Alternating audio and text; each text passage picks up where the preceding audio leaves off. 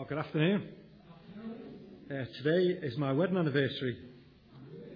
So I ought to begin by saying thank you to my wife for putting up with me for 23 years. 23 years. That's a long time, isn't it, to put up with someone. And Jane deserves great credit for that. It's also been a very busy weekend this weekend. Yesterday we were in Birmingham. Was that a round of applause for Jane? Okay. Thank you, Julian. Yesterday we were in Birmingham. We were invited to the 25th anniversary of a church that we were part of when we were students. When we went to Birmingham, I went first, Jane came the following year. The church had only just started, and what a joy it was yesterday to go. Some of the people there we hadn't seen for 20 years. The church that back then was meeting in the women's hospital, the creche and the Sunday school in a corridor. And 25 years later, we went to their new church building with an extension that they'd had built. And the number of people that were there and seeing faces, old friends. The funny thing as well is our kids have got friends on camps that they go on and didn't realise that their parents were friends with us. So that was quite a revelation for them to go there and see that there's kids there who, wow, do you know so-and-so's mum and dad? Yeah, we were in the same church as them 20 years ago. And then today, as some of you know, we've taken Ben to Durham University and dropped him off safe and sound. And here we are in church to begin our series in Ephesians. I've called this series Captivated. I think I feel a little bit decimated after all of that. So I hope that we'll be able to put the energy into it that the title deserves. But I'm sure we will. Amen. So, Ephesians is an amazing book. Its influence has been profound in history. I was reading one Bible commentator this week who made this claim. He says that the letter to the Ephesians is one of the most significant documents ever written. Which is a phenomenal thing to say, isn't it? Not just the most significant Bible document, but one of the most significant documents ever written. It has influenced the Christian church over the last 2,000 years. It has influenced the lives of countless numbers of Christian believers. You'll see that I've given you a little handout there with some background stuff on, so that we don't get too bogged down with the background. I'd encourage you to have a little look at that. Maybe afterwards it's something you can keep in your Bible. One of the things I would encourage you to do, it refers there to the fact that the Apostle Paul, who wrote Ephesians, visited Ephesus at least 2 or 3 times, if not more than that. He spent more than a couple of years there on one occasion. And you can read all about that in the book of Acts. In chapter 18, mainly into chapter 19 as well. So I would encourage you, maybe during this week, if you read Acts chapter 19 particularly, it will give you a good sense of what Ephesus was like as a place. And obviously Paul, maybe 5 years later, is writing this letter. The interesting thing as well is that Paul is writing this letter from prison, probably in Rome. So the title Captivated is quite an interesting one. Paul was captive, and he's writing to captivate his readers in this great city of Ephesus. So I don't want to get too bogged down in the background, so I'll leave you to read that, and you can have a think about that. What I want to try and do today is give you some rationale for why we're going to study the book of Ephesians together, and maybe a little bit of a feel of where we're going to go with it. There are a couple of big themes pastorally that have been very much on my heart. Pastors, ministers of churches do worry about things. And we worry about people. We worry about things that are going on in the world. There are many things we're thankful for as well. But there are often things that cause us concern. And there are 2 things in particular that I wanted to just touch on that I worry about. So I'm just sharing my heart. One is, I think, generally in our culture, is a sense of what I want to call collapsing confidence. And the other is confusion, really, about what the Christian gospel actually is. I think those two things are probably linked. Collapsing confidence. This first one is shown by the fact that I think pastorally, when I talk to people, a lot of the questions that I'm asked are to do with assurance, doubts in a way. And in the end, the question often comes down to, how can I know God? How can I be sure that I'm a Christian? And that question, how can I be sure, is not necessarily just a problem for Christian believers either. I think in our wider culture there is a real crisis of confidence. I think it's fair to say that people nowadays believe that everything is true, which actually means that in the end nothing is absolutely true. We live in what theologians would call a very relativistic culture. And I think Christians feel this very keenly. Often people say to me, if I believe in Jesus, it feels like I'm condemning other people to be wrong. And that kind of feels a very uncharitable, unloving thing to do. That is a very new phenomena. And it's to do with the relativistic culture that we live in. A crisis of confidence. Many people ask, should I trust my feelings? Or can I trust my own logic, rationale? Should I just believe what most people believe? What matters most? Whether something is true or whether it just feels right? What's more important? Whether it's true or whether it feels right? Actually, is there any ultimate truth, or are we just meant to work out our own truth and not offend anybody by trying to claim that we've found ultimate truth? I think you all know those kind of things. This whole area of how we can know things is really important. I think our culture's understanding of how we can know things is changing. And often it feels like any objective basis for us to know anything at all is kind of collapsing into the sea. People end up in sort of philosophical cul-de-sacs that they can't get out of. Very unhappy. And we shouldn't be surprised that as Christian people, we can often be very tired of struggling with this very thing. Does that resonate with you? Maybe it does. It certainly resonates for me, and it resonates in many of the pastoral conversations that I have. The second issue is more about confusion about the gospel itself. This is something that we touched on in Graham's excellent baptism service last week. How exciting was that to enjoy that? It was really great. But we touched on this last week. We have this sense, don't we, many of us, of being part of a society that is losing its way. For all our great achievements in many areas, for all the technology that we have, the improvements in healthcare and all the rest of it, for all the great achievements, we feel in such a mess.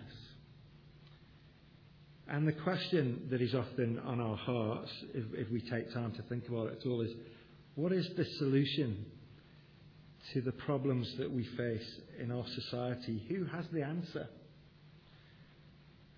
So many things seem to be said and claimed and done and tried. Everybody seems to have an opinion. But maybe the brokenness that we see all around us often we find very overwhelming. One Bible commentator, William Hendrickson, calls this perversity and pessimism. What he means by that is the world has gone wrong and none of us seem to know what to do about it. Perversity and pessimism. It's not a very happy state to be in, is it? And I think even churches seem confused about what to do. And churches seem to feel confused about what the gospel actually is. So if there's a crisis of confusion there, of confidence there, and a confusion about the gospel, then that's a pretty miserable picture to paint, isn't it? I believe that Ephesians speaks very powerfully into these issues.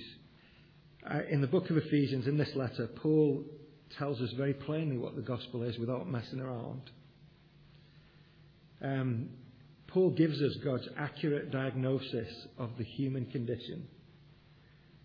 And he tells us the glorious things that God has done and is doing to put right what has gone wrong.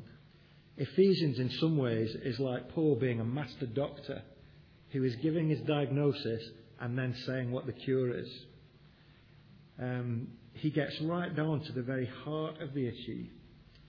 Some of what Paul says isn't popular, but it is effective because this is God's word coming to us through Paul, giving us the answer to human heart problems. But I think Ephesians also speaks very powerfully about knowledge, about truth, and about love. Ephesians emphasizes authenticity as opposed to sham. It gives us solid wisdom rather than pretense. It gives us a glorious vision of a gospel that comes to us from outside of ourselves and that is for all people, not just for individual people. Ephesians is ultimately a document that will inspire confidence in God rather than uncertainty. We need an accurate diagnosis to truly know who we are, and we surely need to have confidence in God to understand what He has done for us to put our brokenness right. So I've entitled this series Captivated. I think it resonates with where we are.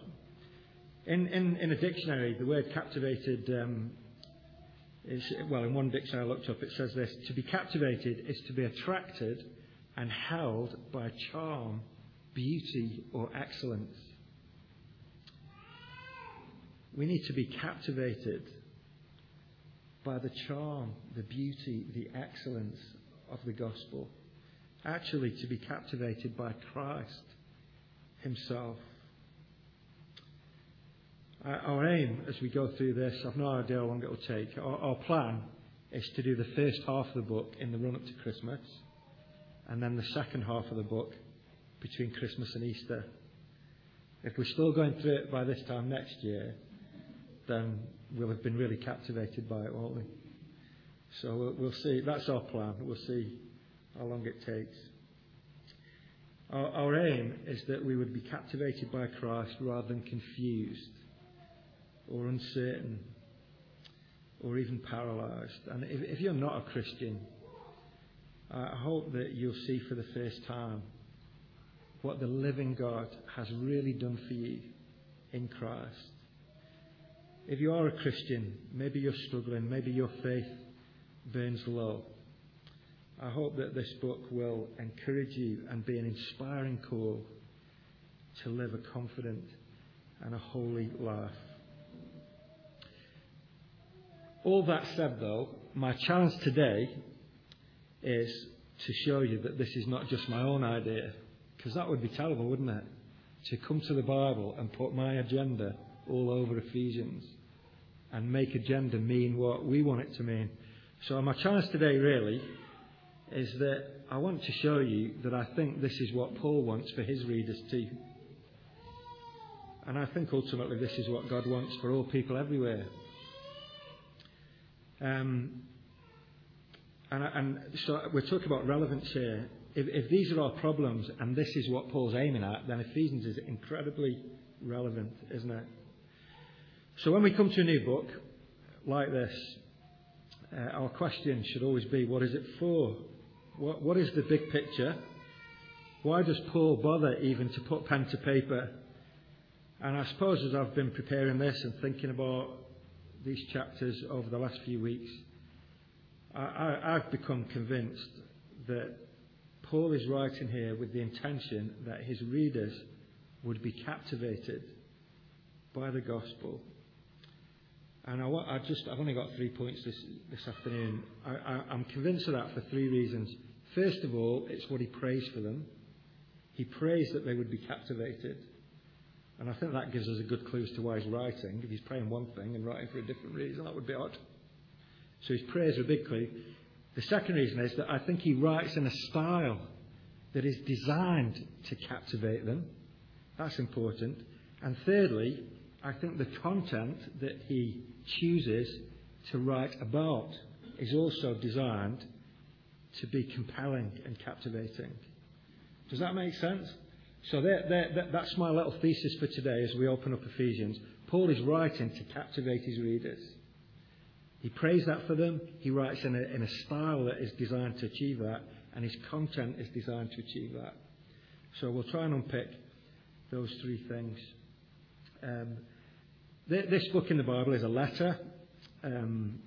You will know, I'm sure, that the New Testament is made up largely of letters. We've got 4 Gospels, the book of Acts, and many of the other books in the New Testament are letters. When you see a letter and you only see one side of it, you have to have a little guess at what why the letter's being written. You have to deduce it. And often in the letters in the New Testament, you can tell that Paul or Peter or John are writing to deal with particular problems. You know that because of the way they write. They're addressing certain issues. Ephesians, though, is a little bit unusual because there is very little evidence in this letter of any specific problems in the church at Ephesus. It's just not that kind of letter. In this case, Paul is not writing primarily to correct them. I think he's writing primarily to inspire them. So you won't really find much evidence of problems here. What you will find is Paul setting out the gospel in a way that will capture their imagination. So let me give you some evidence to kind of back that up. So first of all, if this works, Paul prays that his readers would be captivated. In this letter, Paul tells his readers what he's praying for them twice. Once in chapter 1, which Graham helpfully read for us, and there's another prayer in chapter 3. So I just want to take a few minutes to show you these. First of all, the first prayer is in chapter 1, and I'm thinking about verses 15 down to 19. Let me just read it again. Paul says, "For this reason, ever since I heard about your faith in the Lord Jesus and your love for all the saints, I have not stopped giving thanks for you, remembering you in my prayers." And here's the prayer. "I keep asking that the God of our Lord Jesus Christ, the glorious Father, may give you the spirit of wisdom and revelation so that you may know him better. I pray also that the eyes of your heart may be enlightened, in order that you may know the hope to which he has called you, the riches of his glorious inheritance in the saints, and his incomparably great power for us who believe." Here is something of a pastor's heart for the people in this church, isn't it? He's praying for them. I want you to notice that his prayer is, first of all, Trinitarian. Did you notice that? I keep asking, verse 17, that the God of our Lord Jesus Christ, the glorious Father, may give you the Spirit. He prays to the Father of Jesus, the Son, that God the Father might give them the Holy Spirit to be at work in their hearts. Secondly, I want you to notice here that Paul believes in what we might call supernatural revelation. He prays for them that God's Spirit would so work in their heart that they would know God's wisdom, that they would know something of revelation. This is really crucial in Ephesians. God coming to them by his Spirit to open things up for them, to reveal his truth to them. Did you notice too that Paul longs for this so that they might know God better? James Montgomery Boyce wrote a commentary on Ephesians. I know that because Ian bought it for Denise and I was reading it this week before she got it. So it's a great book. I hope you enjoy it. James Montgomery Boyce was asked a question on a question panel. So he's like the big authority on the stage. All the audience are there. And the question comes in, and the question was, for the men on the panel, what is the greatest need of the Christian church in the 21st century? So all these great minds, theologians, pastors, ministers, authors, writers, Bible commentary makers, they're all scratching their heads. James Montgomery Boyce said the greatest need of the church in the 21st century is that Christian believers would know God better. What a great answer that is. That Christian believers would know God better. That's exactly what Paul prays right here for them in Ephesus. And James Montgomery Boyce there and Paul here are not just talking about knowing about God as if, like knowing the Queen. We know the Queen because we see a picture on TV.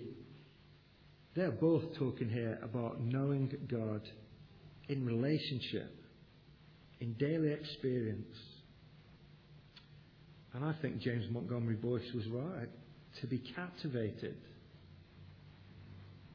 by such an awareness of God is surely our greatest need. Paul writes here that they would know God better, that God's Spirit would so work in their heart that they would know God personally in better ways. But Paul hasn't finished. Look with me at verse 18. He prays too here that the eyes of their heart might be enlightened. I think we could make a case for this being a key verse in the whole book. This is the verse that made me call this series Captivated. I pray also that the eyes of your heart may be enlightened. I do love that phrase, the eyes of their hearts. He's really talking about their inward personalities and characters. To the ancient mind, the heart is like the seat, isn't it, of the emotions, the intellect, the will. I pray that the eyes of their heart would be enlightened. Whatever this phrase means, it surely means much more than just logic, doesn't it? Paul isn't just appealing to their rationale here. This is about perception, even imagination. This is about people in the very core, in the depths of their beings, the eyes of their heart being open, enlightened. Paul prays here for light. He prays that God's light would dawn deep down in their very hearts. Later on in chapter 4, Paul speaks about unbelievers. Chapter 4 and verse 17. He says, I tell you this and insist on it in the Lord, that you must no longer live as the Gentiles do in the futility of their thinking.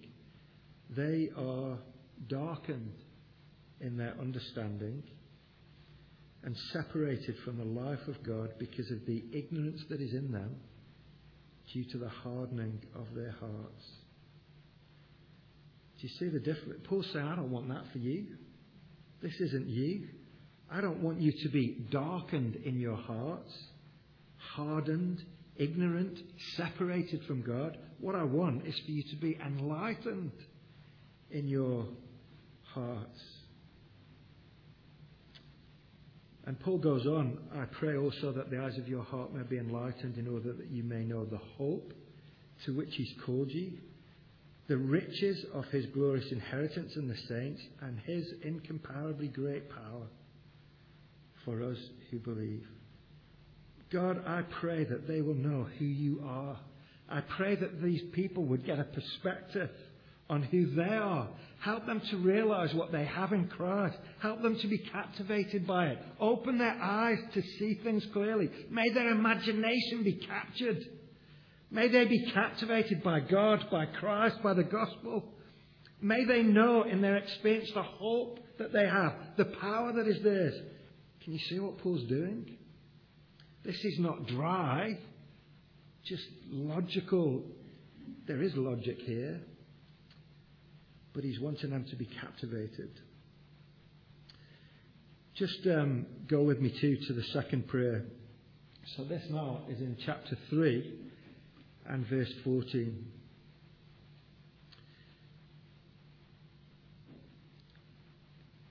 Chapter 3 and verse 14. So don't forget, my thesis here is that Paul is writing to captivate them, and we know that because of what he prays for them. We've seen it in this first prayer. Here's another prayer. Verse 14 of chapter 3. For this reason I kneel before the Father, from whom his whole family in heaven and on earth derives its name. I pray that out of his glorious riches he may strengthen you with power through his Spirit in your inner being, so that Christ may dwell in your hearts through faith. And I pray that you, being rooted and established in love, may have power, together with all the saints, to grasp how wide and long and high and deep is the love of Christ, and to know this love that surpasses knowledge, that you may be filled to the measure of all the fullness of God. Now to him who is able to do immeasurably more than all we ask or imagine, according to his power that is at work within us. To him be glory in the church and in Christ Jesus throughout all generations, forever and ever. Amen. Is he praying there for them to be captivated? It sounds like it to me. Did you notice again how Trinitarian it was? I kneel before the Father. I pray that out of his glorious riches, he is no poor, mean, stingy Father. Glorious riches. He may strengthen you with power through his Spirit. Why? So that Christ may dwell in your heart by faith. Trinitarian. The Father, Son and Spirit all working together.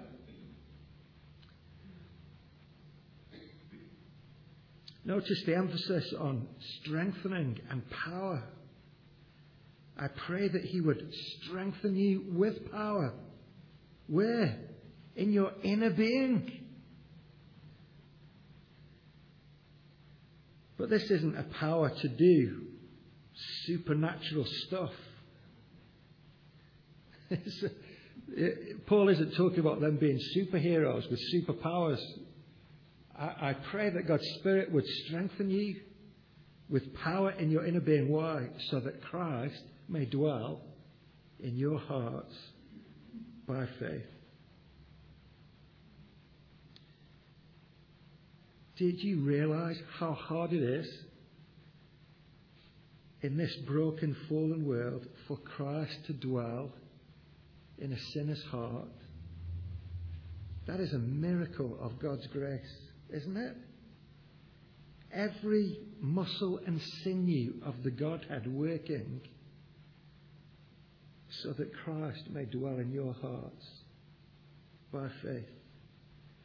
This is something that comes to us from outside of us. What a wonderful thing for Paul to pray. And look again at verse 18. Paul prays that they may have power together with all the saints. That doesn't mean like, St. Peter, St. Paul. This word saint has been hijacked to talk about, supposedly really good people in the past. In the Bible, the word saint means Christian people. You are saints. That's what Paul's saying here. I pray that you may have power together with all the other Christians to grasp something. I find this really interesting because I'm pretty sure there's only 3 dimensions that we know. When you go to IKEA and you get a piece of furniture, they measure it in that way, and that way, don't they? But this has got 4.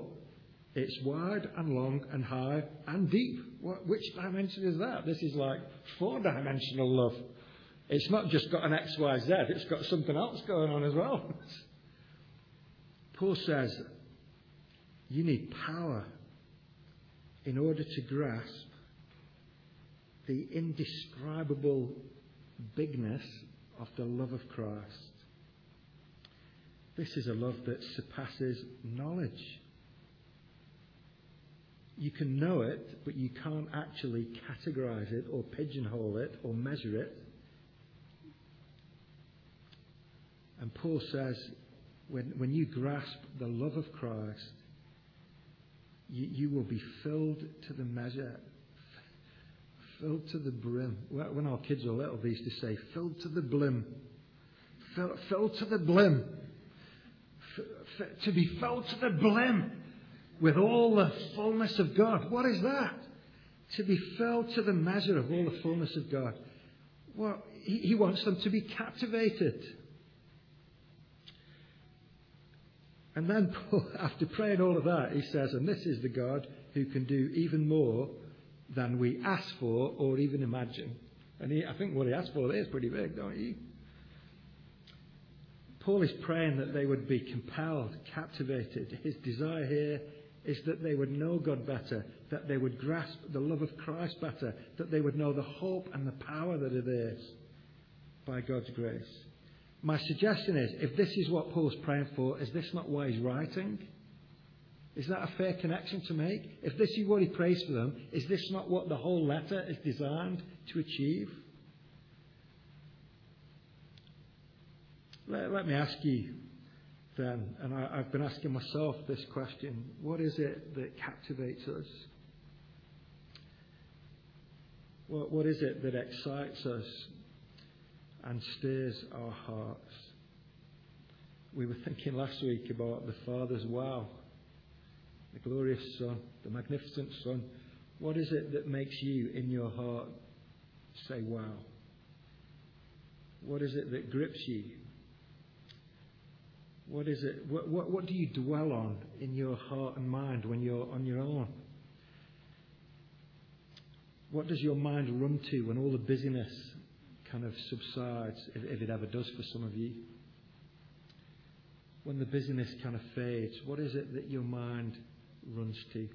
Paul longs here for them to grasp something of their true identity in Christ. A lot of the time we're living in our lives, aren't we, with if only. My life will be complete if only, if only, if only. The way Paul prays here, we have everything we need in Christ. If only we would know it. Paul says, I want God's Spirit to be so at work in their hearts that they would grasp these things. So first of all, I think Paul is writing to captivate them with Christ and with the gospel because that is what he prays for. Secondly, I want to suggest to you that Paul writes in a style that is captivating. Is this important? I think it's really important.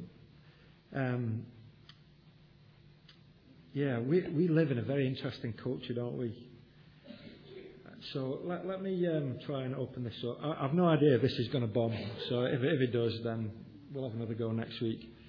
But this really stirs my own heart. So I hope you get it. If you don't, maybe I'm missing the mark. I'll have to go back to drawing board. How many subpoints have I got here? 3, I think. Paul writes in the style that is captivating because he appeals to both their heads and their hearts. That's really important. Graham read to us chapter 1. This is the language of celebration. This is the language of worship. I didn't know this until I started looking at commentaries, but from verse 3 to verse 14 is one sentence in the original Greek. Imagine reading all of that without taking a breath. It begins with praise. It ends with praise. One sentence. It's like Paul's pen's melting as he's kind of just spewing out celebration of God's goodness. This is the language of worship. It is eloquent and passionate. This is not a boring essay. This is not dry as dust theology. His whole heart is engaged here. And he appeals to their heads and their hearts. I've always enjoyed, some of you know this, I've always enjoyed reading a particular Bible commentator called Ben Witherington. His full name is Ben Witherington III. So I don't know if there were two others before him, but he's Ben Witherington III. One of the things that Ben Witherington is well known for is studying the way language is used, particularly in the time when the New Testament was written. So he has made it his life's work, in a way, to study how the Greeks used language in different contexts. How did people use language to persuade, or to praise, or to criticize, or to describe something, or whatever? So he's made it his life's work to study Greek use of language, and then he's brought that to New Testament to see whether he can shed light on how the different New Testament writers write. Just the other day, I went back to my notes from Witherington. So let me just read to you some extracts. These are just from my notes on things that Witherington says. So I'll just read this paragraph for what it is. Witherington says, "It is entirely believable that in Ephesians Paul is striving to speak of Christ and the church in the same sort of laudatory and effusive terms that people would use for the emperor. This is the language of ceremony and commemoration. It is designed to celebrate what is already true or exists in an attempt to stir up an attitude of awe, respect, even wonder in the listener. It involves effusive language. This kind of language is more about testimony and appreciation than argumentation and proofs. It is highly emotional and seeks to charm the reader. It is also not the place to dwell on problems. This language tends to present the ideal so that people can be inspired to live it." Do you get all that? They're just extracts. When I read that again, it makes me think of the guy who makes the announcements on X Factor. I don't know if you've seen X Factor, but you know when they have some guy who sits up here somewhere, you never see his face, and some pop star comes onto the stage and you hear this voice going, "And now," and the guy kind of very effusively announces this, 12 platinum albums, and the person comes on the stage. They've really bigged it all up. The way Witherington writes about Paul, this is how I imagine this chapter 1 sounding to the people who first heard it. When this is read out in church, I imagine the guy standing up and saying, "Praise be to the God and Father of our Lord Jesus Christ, who has blessed us in the heavenly realms." Do you get the idea? This is effusive language. There is energy and heart and passion here. Read Ephesians again in the voice of the X Factor guy, and I think that it will resonate for you. And there's other passages in Ephesians where Paul is almost losing it. It's not that it's illogical or irrational. He has a brilliant mind. All of it is beautifully rational, but it isn't only rational. It is both rational and full of heartfelt energy. What I'm trying to get across is that Paul's style is designed deliberately to evoke some emotion. He uses powerful adjectives and strong language. For Paul, things are often glorious and incomparable. We've only read a few extracts of Ephesians, and already I think we've read the word glorious half a dozen times. He doesn't just talk about God's power, but it's God's incomparably great power. In chapter 1, Paul speaks of cosmic unity. He speaks of explosive power. In chapter 2, he speaks about barriers being ripped down. In chapter 3, he speaks about mysteries being revealed. He's painting vibrant word pictures. Lots of different metaphors to get his point across. He uses many contrasts. Things being new rather than old. Things being light rather than darkness. People going forwards rather than backwards. People being together rather than apart. He's appealing to their heads and their hearts. He is trying to captivate his readers with both truth and feeling. I can't tell you how much this matters. This really, really matters. Let me... I might just go a little bit off piste here, so I'll have to just watch the clock. But let me put it this way. What's more important, the product or the packaging? What is more important, the product or the packaging? The product. Okay. I think, and obviously this is partly my job as well in the product design business, maybe 100 years ago, if you bought something, it would come in a cardboard box. Things still do come in a cardboard box. But now, it is probably more likely that if you buy something, the packaging has to be as good as the thing itself. Certainly true if you go to the Apple shop. I don't want to throw the packaging away when I go there. It's useless, but it's so nice. It's almost like as good as the product. In fact, in our modern culture, sometimes the quality of the packaging actually hides the poor quality of the product. I'm not criticising Apple when I say that, but sometimes the packaging is designed to deceive us into thinking, man, if the packaging's that good, the product must be great. And then we get it open the box, and it doesn't work, or it's not what we thought it was.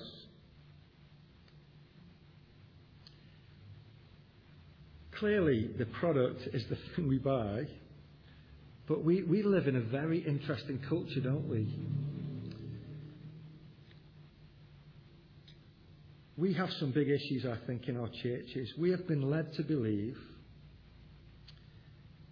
that what really counts is logic, rationality, proofs, and evidence. All of this is really important. But if there is no heart, we're not being truly human. Let me ask this question another way. Do you think what God does is more important than how he does it? It's a slightly different question. What's more important, what God does or how he does it? What would you say to that? That's a tough piece of homework, isn't it? Well, we know that what God does is very, very important, but does it matter how he's done it? Do you know, I think sometimes we're so focused on the content that we fail to notice the glory of the packaging. God speaks truth into our world, but do you know how he has packaged that? He didn't just write it in the sky or send us an essay, did he? God has very carefully and painstakingly packaged his truth in the very narrative of human history. He has given us his laws, but enshrined them in the experience of a nation, his precious people of Israel. But even more glorious than that, did you ever think about this? He has given us his salvation, and he has packaged that in a human life. God has given us truth, and it comes to us in human flesh, not in an essay or some dry words in an ancient document. God has given us a product, if you like, and the packaging is as glorious as the product. This is really important for our modern culture. God has not given us an essay. He has given us words, but he has given us so much more than that. He has given us his Son, who is a living, breathing reality. The product is amazing. The packaging, though, takes your breath away. My point is that for far too long we have been all head and no heart. We've forgotten that we have hearts as well as brains. We need truth. We need life. We need love. For far too often we've used the Bible to derive truth statements to decide who's in and who's out, instead of experiencing the life of God's Spirit, the power of God's Spirit at work in our hearts. Paul writes in a style that is designed to captivate his readers. Can I just apply this to our church here too? If we get this wrong, we will fail to be relevant to our culture. If our preaching is logical but not heartwarming, it will be dry, and it will not appeal to the deep yearnings of our hearts, the hearts of people in our culture. But on the other hand, if our preaching is only emotional and not anchored to God's truth, then it will not have any objective basis in reality, will it? What we need is God's Word and God's Spirit. What we need is God's Word and His living power. Well, I wasn't sure whether that was going to bomb. Maybe it did. But Paul writes here in order to captivate. He writes to win their hearts and minds. And surely that must be our aim. We need to just rattle on here, don't we? The second reason why I think Paul's writing to captivate them is because he calls them out of themselves. Let me move on. Witherington claims that this kind of language doesn't dwell on problems but presents ideals. That is very true in Ephesians. Paul isn't here dealing with people, problems. He is presenting ideals. Paul kind of gives them an upward vision. I'm sure there were problems in this church, difficulties like there would be anywhere. But in this letter, he doesn't set out to get into the detail of individual problems. He sets out to captivate their vision. Often, I think we do start with our problems, don't we? Sometimes it is good for us sometimes to stop thinking about ourselves just for a minute and to look away and out of ourselves to big, solid, compelling, captivating truths. The Christian gospel is not what we might call narcissistic. It is not self-regarding. The point of the gospel is to lift us out of ourselves and give us something and someone to believe in, to enjoy and to worship. I think this affects our philosophy of worship. We're not really coming to church in a way as consumers to be entertained or to have our problems solved. When we come to church, what we're really coming to do is to marvel at God. Our aim is to look to Him and be satisfied. Problems do need to be dealt with. Detail is important, but maybe there's a challenge here for some of us as to where our focus is. We have a great book on our shelves upstairs in the office entitled When People Are Big and God is Small. Often that's how we live, isn't it? When people are big and God is small. I think what Paul's writing to do here is to change that whole paradigm. In this letter, people are small and God is massive. Can we say that? He's trying to change that paradigm. He wants them to look out and upward and be called out of themselves. It's only a suggestion at this point, but maybe a clearer sight of God and a firmer grasp of Christ's love would actually cause some of the things that we worry about to be seen in a better perspective. Maybe we would be healthier for that. So Paul writes to captivate them for that reason too.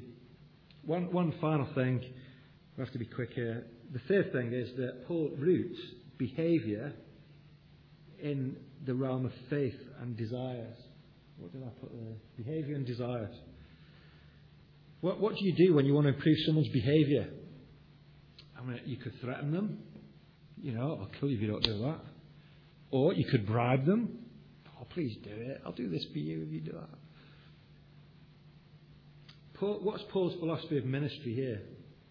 It is to focus on inward desires rather than external behaviours. He knows that in the end that what counts is their hearts. And so I want to say to you, Ephesians is a very interesting book because the first 3 chapters are all about theology.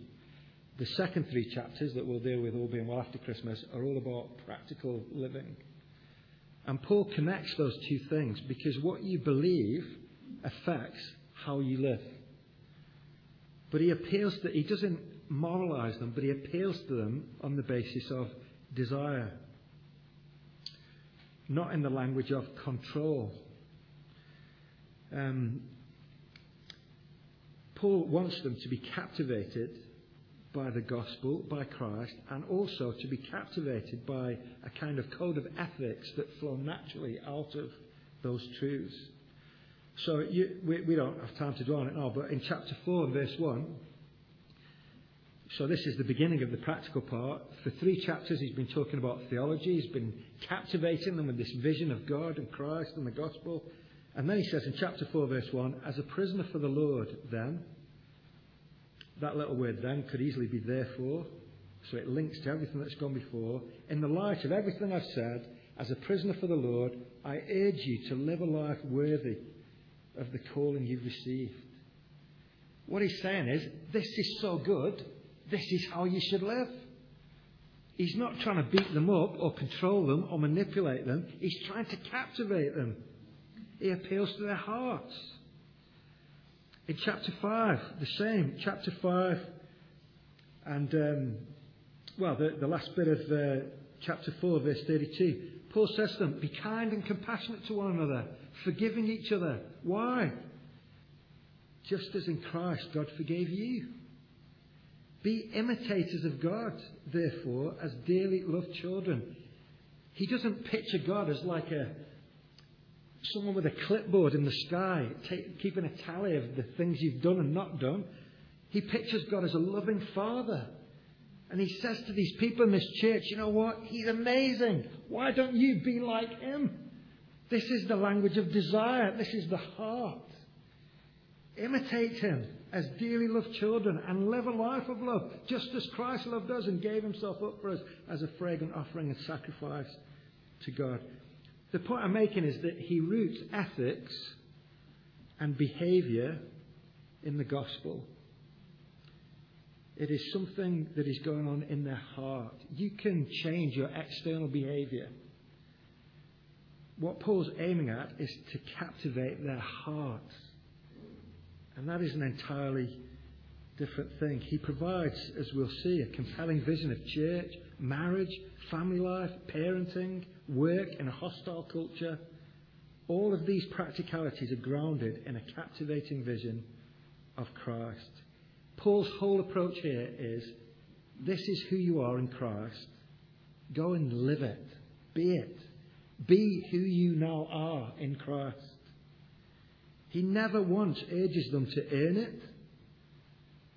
He tells them that they can't earn it, but that God graciously gives them salvation on the back of what God has given to them he tells them to go and be who they are.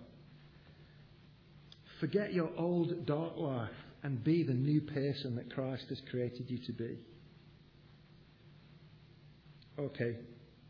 Oh, well, I think you might have got the idea now that Paul's writing that they might be captivated by the gospel. You got that? Head and heart together. Belief and behaviour together. My final very quick point is that this is all grounded in solid content. Did you notice that when we looked at those prayers that Paul prayed, that he began both of them the same way? In chapter 1 and verse 15, he prays, but he begins by saying, for this reason, ever since I heard about it, I pray. Chapter 3, verse 14, he begins exactly the same way. He says a whole load of stuff in chapter 3 and then says, for this reason. So what Paul is doing is basing his praying in things that he knows are true. He gives them a whole load of truth and then says, for this reason I'm praying these things for you. His prayers they're not random prayers. All of it is grounded in solid content. Time has gone really. We'll get into all of this, God willing, over the next few weeks. Ephesians is about the amazing salvation that God has given to us in Christ. In chapter 2, Paul talks about us being dead in our sins and God making us alive in Christ. In chapter 1, there's another key verse in chapter 1, verse 10, just the end of verse 10. The cosmic unity that God is aiming at, to bring all things in heaven and on earth together under one head, even Christ. Sometimes when I think about the world, it reminds me of like it's, like I've done an engineering degree. I can't even remember what it's called. Centrifugal force. Claire's going to help me with this. Yeah. So when something spins really fast, bits fly off. That's the point I'm making. That's like the world, isn't it? Spinning so fast, things fly off all over the place. In the gospel, what God is doing is slowing that down, reversing that process and sticking things back on. He is bringing things together, bringing order out of chaos, bringing all things in heaven and on earth together under one head, even Christ. Reconciliation that leads to true unity. One of the striking things about Ephesus is how cosmopolitan it was. One writer says, to live in Ephesus was like living permanently at Heathrow Airport. Ephesus was a port. The port was a little bit inland, up a river. But it was a landing stage. There were people from all over Europe, the Middle East. It was every nationality and ethnic group, Jews and Gentiles and everybody else. It was like living in the passenger lounge at Heathrow Airport. Maybe that's why Paul writes so much in this letter about unity. Being reconciled to God so that we can be reconciled to one another. Well, there's so many other things in this letter. These are captivating themes. And they're designed to bring salvation and confidence to human minds and hearts. This letter then is for people who don't know what to do about human problems. This letter is perhaps for those who are anxious and unsure about what they can know and whose confidence in God has kind of collapsed. Ephesians shows us how God's truth transcends human history and draws us out of those personal cul-de-sacs that we end up in. He draws us out of those to be captivated by Christ and joined to one another. I really pray, as Paul prays, that as we go through it, that we all would indeed be captivated by Christ to his praise and glory. Amen.